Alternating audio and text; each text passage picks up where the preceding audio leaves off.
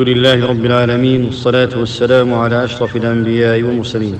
أوصانا نبينا صلى الله عليه وسلم بالرضا في مواطن كثيرة، منها ما جاء في قوله صلى الله عليه وسلم: وارض بما قسم الله لك تكن أغنى الناس، رواه الترمذي وصححه الألباني. والرضا نقيض السخط، وليس المراد منه أن يستسلم العبد فلا يحسن الفعل والأخذ بالأسباب، بل أن يكون قد بذل كل وسعه في تحقيق غايته.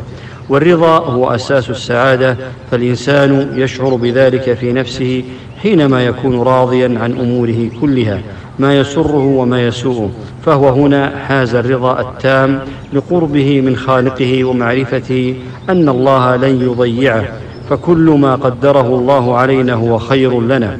وهنا يحقق العبد التوكل والصبر والإخلاص وحسن الظن بالله تعالى. وعندما يصل العبد إلى هذه الدرجة من الرضا يسكن قلبه ويمتلئ طمأنينة. قال رسول الله صلى الله عليه وسلم: عجبا لأمر المؤمن، إن أمره كله خير، وليس ذاك لأحد إلا للمؤمن، إن أصابته سراء شكر فكان خيرا له، وإن أصابته ضراء صبر فكان خيرا له، رواه مسلم. هذا هو تمام الرضا. كيف لا نرضى ونحن نوقن أن الله هو الرحمن أرحم بعباده من الأم بولدها؟ كيف لا نرضى ونحن نوقن أن الله هو العليم يعلم ما يصلح لعبده وما يضره؟ كيف لا نرضى ونحن نوقن أن الله هو اللطيف يبتلي عباده بالمصائب ليطهرهم من الذنوب؟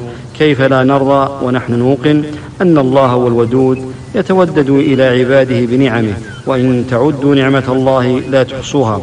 قيل للحسن بن علي رضي الله عنه أن أبا ذر رضي الله عنه يقول: الفقر أحب إلي من الغنى، والسقم أحب إلي من الصحة.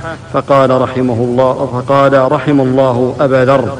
أما أنا فأقول: من اتكل على حسن اختيار الله لم يتمنى غير ما اختار الله له. بماذا نرضى؟